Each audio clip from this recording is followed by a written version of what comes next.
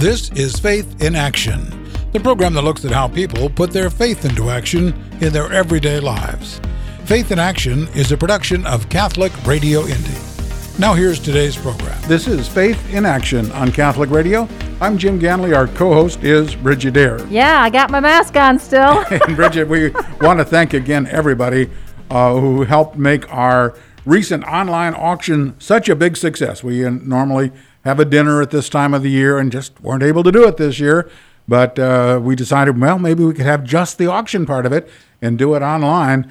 And a whole bunch of people stepped up and really made it fun and active. And it was very productive for Catholic Radio as well. So if you were one of the businesses who donated an item, hey, thank you very much. We really needed your support. If you were one of the bidders, well, we couldn't have done it without you. So thank you. And also the underwriting sponsors, the businesses who really kicked in a sizable chunk of money to make the event successful. It was a success, and thank you very much. Yeah, and if you're listening to us and you're on the Facebook platform, we're not telling you what platforms to be on, but if you are on the Facebook platform, we are there. So you come find us at Catholic Radio Indy, and we're about up to 900 people, so that you can always get good information there. And if you're not, why not? That's okay. Well, hey, we're going to get right into our topic. I'm really excited about it because we've got a guest who's going to answer all of our Catholic questions, because I know he's got lots of Catholic answers. Absolutely, that no doubt. Boy, that was a good tease, Jim. Okay, well, we're going to be talking about we're in the midst of all these culture wars and this civil unrest, and we need Catholic evangelization more than ever right now. And so we're going to have our guest, our veteran Catholic defender of the faith, Tim Staples, who is the Director of Apologetics and Evangelization at Catholic Answers. Tim Staples, welcome to Faith in Action. It is great to be with you. Thanks so much for having me. And I am just so glad that you're here, because there are so many things are being fired away at us as Catholics, and it's like the ground just keeps moving, and it's really, really hard to deal. I do want to say, hey, that you are going to be in town at Holy Rosary at a really cool event. It's a 40-hour devotion at Holy Rosary, and it's going to be October 5th, 6th, and 7th, and you're going to be here to speak. So our listeners, you can get in on that. So I just wanted to tease that. Tim, tell me a little bit about your background. You weren't Catholic growing up, were you? No, I wasn't. In fact, I was raised a Southern Baptist, and from the time I was 8, 9, 10 years old, the only thing I ever heard about Catholicism is you guys were nuts. Well, that might be partially true. Yes, well, that would have been a more of a compliment, though. At worst, you were the whore of Babylon, Satan's greatest masterpiece. I mean, that's what I was raised with, and this isn't to put anybody down, and I know we've come a long way in ecumenical dialogue, but that's where I come from, and I got away from my faith in my teen years. I came back through some wonderful brothers and sisters in the Assemblies of God, back to the faith of my childhood, and a little different twist with a Pentecostal twist, but I would later become a minister in an Assembly of God community, a youth minister, and I was absolutely on fire, and I always had a passion for Catholics, and by the way, I still do, but in a different way. I had a passion to convert Catholics back then, but by God's grace, I met actually a young Catholic Marine when I was serving in the United States Marine Corps, who was the first Catholic I ever met that was ready, willing, and able to defend his faith, and we basically went at it for a year, straight. And, I tell you, I'm forever grateful to Sergeant Matt Dula, because I fought with everything I had. He gave me answers. He gave me books, and that really started me on what would be a 3-year intensive study to prove Catholicism wrong, and that's why I'm Catholic. Wow. And, we hear so many other people that have had a similar story that come from the, Protestant background or the non-Catholic Christian background, and God has a sense of humor, when you think about it. And Tim, I know I've heard you speak, and I know you've still got a little bit of that Southern Baptist Pentecostal preacher in you, and at addressing a group, it's unusual to see a room full of Catholics shouting, "Amen!" But that happens sometimes at your talks, doesn't it? You know what? I tell you, years ago, a dear friend and mentor of mine said, Tim, you really got to tone it down on the amens and stuff. And I tried, but it just didn't work. It's just the way I was raised, and praise God for it, because I love my Baptist brothers, my Pentecostal brothers. They love Jesus, and we have so much in common in our belief in the Blessed Trinity, the hypostatic union, divinity of Christ. There's so much that we have in union with one another, and in these days of insanity, we need to emphasize that perhaps all the more, because we need to stand together against forces in our culture. We have a culture of death. That prophetic phrase of Pope St. John Paul the Great is really coming to its unholy fruition right now in a culture of death and violence, and we as people of God, as baptized Christians, do need to stand together. But at the same time, we also need, as Catholics, to answer the call to evangelism, because ultimately the only answer to what ails our culture in this world is the fullness of the gospel of Jesus Christ that we alone possess as Catholics. So while we join arms where we can with our brothers and sisters of all faiths, in fact, we join where we can with all people of goodwill, we must understand that our help comes from the Lord, and ultimately, as I said, the healing comes through our one holy Catholic and apostolic faith. Now, Tim, one term that's always associated with you these days is apologist. And for people who are not familiar with that term, you're an apologist for the Catholic Church, and at first glance that might sound like, well, you go around apologizing for being Catholic. That's not what apologetics, there I got it, is all about.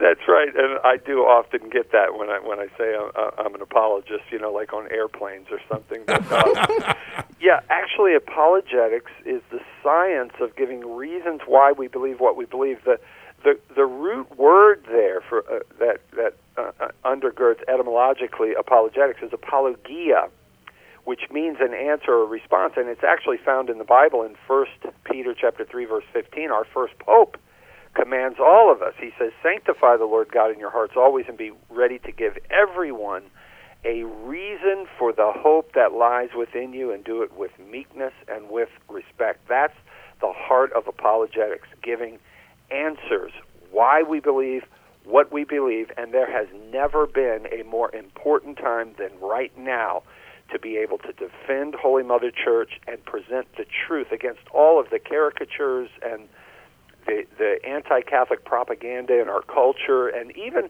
often, and I say most often unwittingly, from our separated brothers. They so often repeat things about Catholicism, and I did myself, because I was taught from the time I was a child, well, Catholics say this, when in fact, no, that's not what Catholics teach. So it is absolutely imperative for us as Catholics to learn why we believe what we believe, and pray for wisdom and boldness to share this wonderful faith of ours. Now, and what would you tell somebody, what advice would you give somebody who says, oh, I go to church every Sunday and I pray daily, but, as far as talking to other people about it, I might get it wrong. I just let somebody else do that. Yeah, in fact, one of my talks coming up at the conference at Holy Rosary is going to be evangelism. What is it, and why do we need it? There's a wonderful document I'm going to be sharing a lot from Pope St. Paul VI. Unbelievable. It's the most complete document on evangelism I've ever read. By far nothing close. It's called Evangelii Nunciandi of December 8th, I believe it was 1975. Just an incredible document. And in there, among the many nuggets, Pope St. Paul VI informs us that evangelization is not an option for Catholics. It's not a nice option. It goes to the core of who we are as Catholic Christians, and it is a mandate placed on us by virtue of the sacraments of initiation that we have received, as St. Paul puts it in 1 Corinthians chapter 9, verses 15, 16, he says, "Woe be unto me if I preach not the gospel, for necessity is laid upon me. If I do it freely, I receive a reward." But he says, whether I do it willingly or not, he says, necessity is laid upon me. In fact, St. Paul would say to a young bishop that he had ordained, St. Timothy, in 1 Timothy 4:16, he says, "Take heed unto the doctrine, for in so doing you will both save yourself and them that hear thee." So we're talking about salvation, as Pope Paul VI says, and not only is the salvation of the souls we're talking to, not only are they on the line, but our own is on the line as well, because ultimately Catholicism, Christianity, is a religion of love, and love wills the good of the other. If we are not sharing the gospel, that's not love. Absolutely. And I want to get to a comment that you made at the Making Missionary Disciples, the Gathering of Disciples event here in Indianapolis, which was a virtual event, but I had the opportunity to watch it, and you were the keynote speaker for that recent event. And yes. You mentioned something about, loving others and, the kind of the joke about St. Francis, use words, live the gospel, use words only if necessary, which you said kind of debunked it, that wasn't necessarily that he actually said that or not. But the point you were trying to make was that, yes, we have to live the gospel, but we have to also speak. Could you just briefly talk about that? Absolutely, yes. And it is a popular myth that St. Francis said to his brothers when they were going to a particular village, preach the gospel, use words when necessary. Actually, he never said that. That's actually a myth. But as I always point out, even if he were to have said that, that is a poetic way of emphasizing the importance. And I'll go back to Pope St. Paul VI, especially in paragraphs 21 and 22 of that great document, Evangelii Nuntiandi. In paragraph 21, he emphasizes that point, that the first act of evangelization is a life lived for Christ, vivified by the Holy Spirit. Living that witness is the initial act of evangelization, and heaven knows with the recent priest scandals and such, we've learned the hard way that truth once again, that if our lives are not lived up to the message, our message simply will not be heard. And we need to, in a sense, re-earn the right as a church to enter into the public square and to be heard by folks. A lot of folks just aren't going to hear us. And so we've got to work hard to live this gospel and love people absolutely. However, Pope Paul VI, in paragraph 22, right after he says that a life lived, vivified by the Holy Spirit, is the initial act of evangelization, he says in paragraph 22, however, no matter how well a life is lived for Christ, it will always be insufficient. Can I say that again? Yep. Always it will be insufficient. Why? Because ultimately a life lived for Christ leads to the question, why? And it's then that we must give reasons. And in fact, Pope Paul VI quotes the same verse I just quoted earlier, 1 Peter 3:15. Sanctify the Lord God in your hearts always, and be ready to give everyone a reason for the hope that lies within us. Folks, people need intellectual reasons. Your heart cannot love what your head rejects. We need to present intellectual, as Pope Francis said so beautifully in Evangelii Gaudium, his first apostolic exhortation, fantastic document, in paragraph 132, Pope Francis says that we have been called by God to a new apologetic, a new and creative apologetic that meets the needs of this age of ours, where we have an increasing amount of atheism, agnosticism, and skepticism. And confusion. So all of us have been challenged by our Pope to get out there and evangelize, and we need to be creative about it. Amen. Well, on that note, we're going to take a quick break. When we come back, we're going to get into the culture wars and how Catholics are supposed to deal with that in a charitable and Catholic manner. So stay tuned for more Faith in Action. Alexa, what's the weather forecast for today? Alexa, what time is the Colts game today? Alexa, remind me to pick up the dry cleaning tomorrow. Has Alexa become a part of your daily routine? Then make sure that routine includes Alexa, play Catholic Radio Indy. Catholic Radio Indy. Quick, easy access to Catholic programming 24/7. Just say, Alexa, play Catholic Radio Indy. Catholic Radio Indy. Hi, this is Tim Staples from Catholic Answers Live, and I have to say we love our local radio stations. The reason is without the local Catholic radio stations, we simply can't do what we do, bringing the fullness of the gospel of Jesus Christ to the entire world. Please support this radio station now because, my friends, trust me, lives are being changed because of your support. God bless you. Welcome back to Faith in Action. I'm Bridget Eyre. Jim Ganley and I are in the studio, and we're talking with Tim Staples. He's the Director of Apologetics and Evangelization for Catholic Answers, and we're getting into the culture war here. How do you see the culture war? What is it, and what can Catholics do about it? Now you can talk the rest of the time. Yes, well, I tell you, there's never been a more important time for Catholics to engage this culture war than right now. And of course, we all know, or we should know, as Catholic Christians, we are engaged in a culture war, whether we like it or not. And in fact, it goes all the way back to 1 Timothy chapter 6, right, where St. Paul says to Timothy, fight the good fight of faith. We are in the midst of spiritual warfare. That's the nature of our existence. Yep. Ephesians 6:10 and following, right? We could talk about 2 Corinthians 10:4 and 5, where we wrestle not against flesh and blood, but against principalities and powers in heavenly places.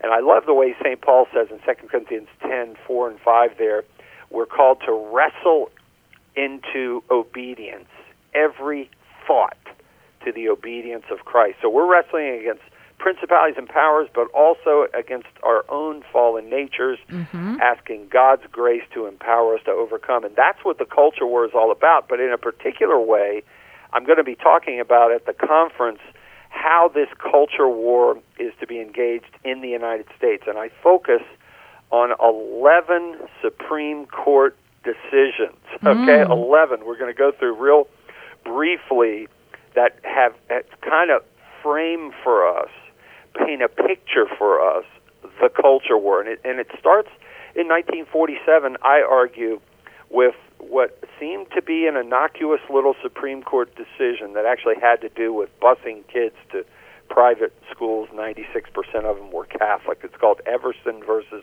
the Board of Education.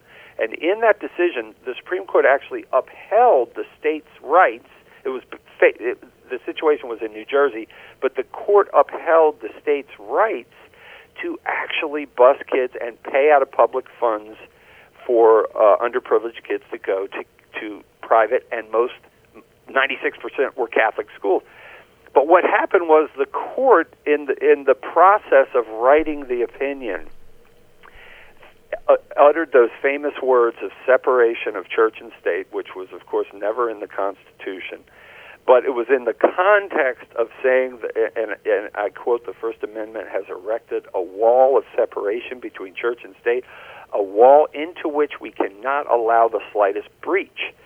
And from that period forward, that decision began to be used as a separation of God and state. And I'll tell you come to the conference because I'm going to break it down through 11 Supreme Court decisions, but the bottom line is we're in a situation today where Christianity is being persecuted as never before in our country. This would be completely alien to our founding fathers, but here we have it. And what we have to do as Catholics is understand, yes, we must engage politically.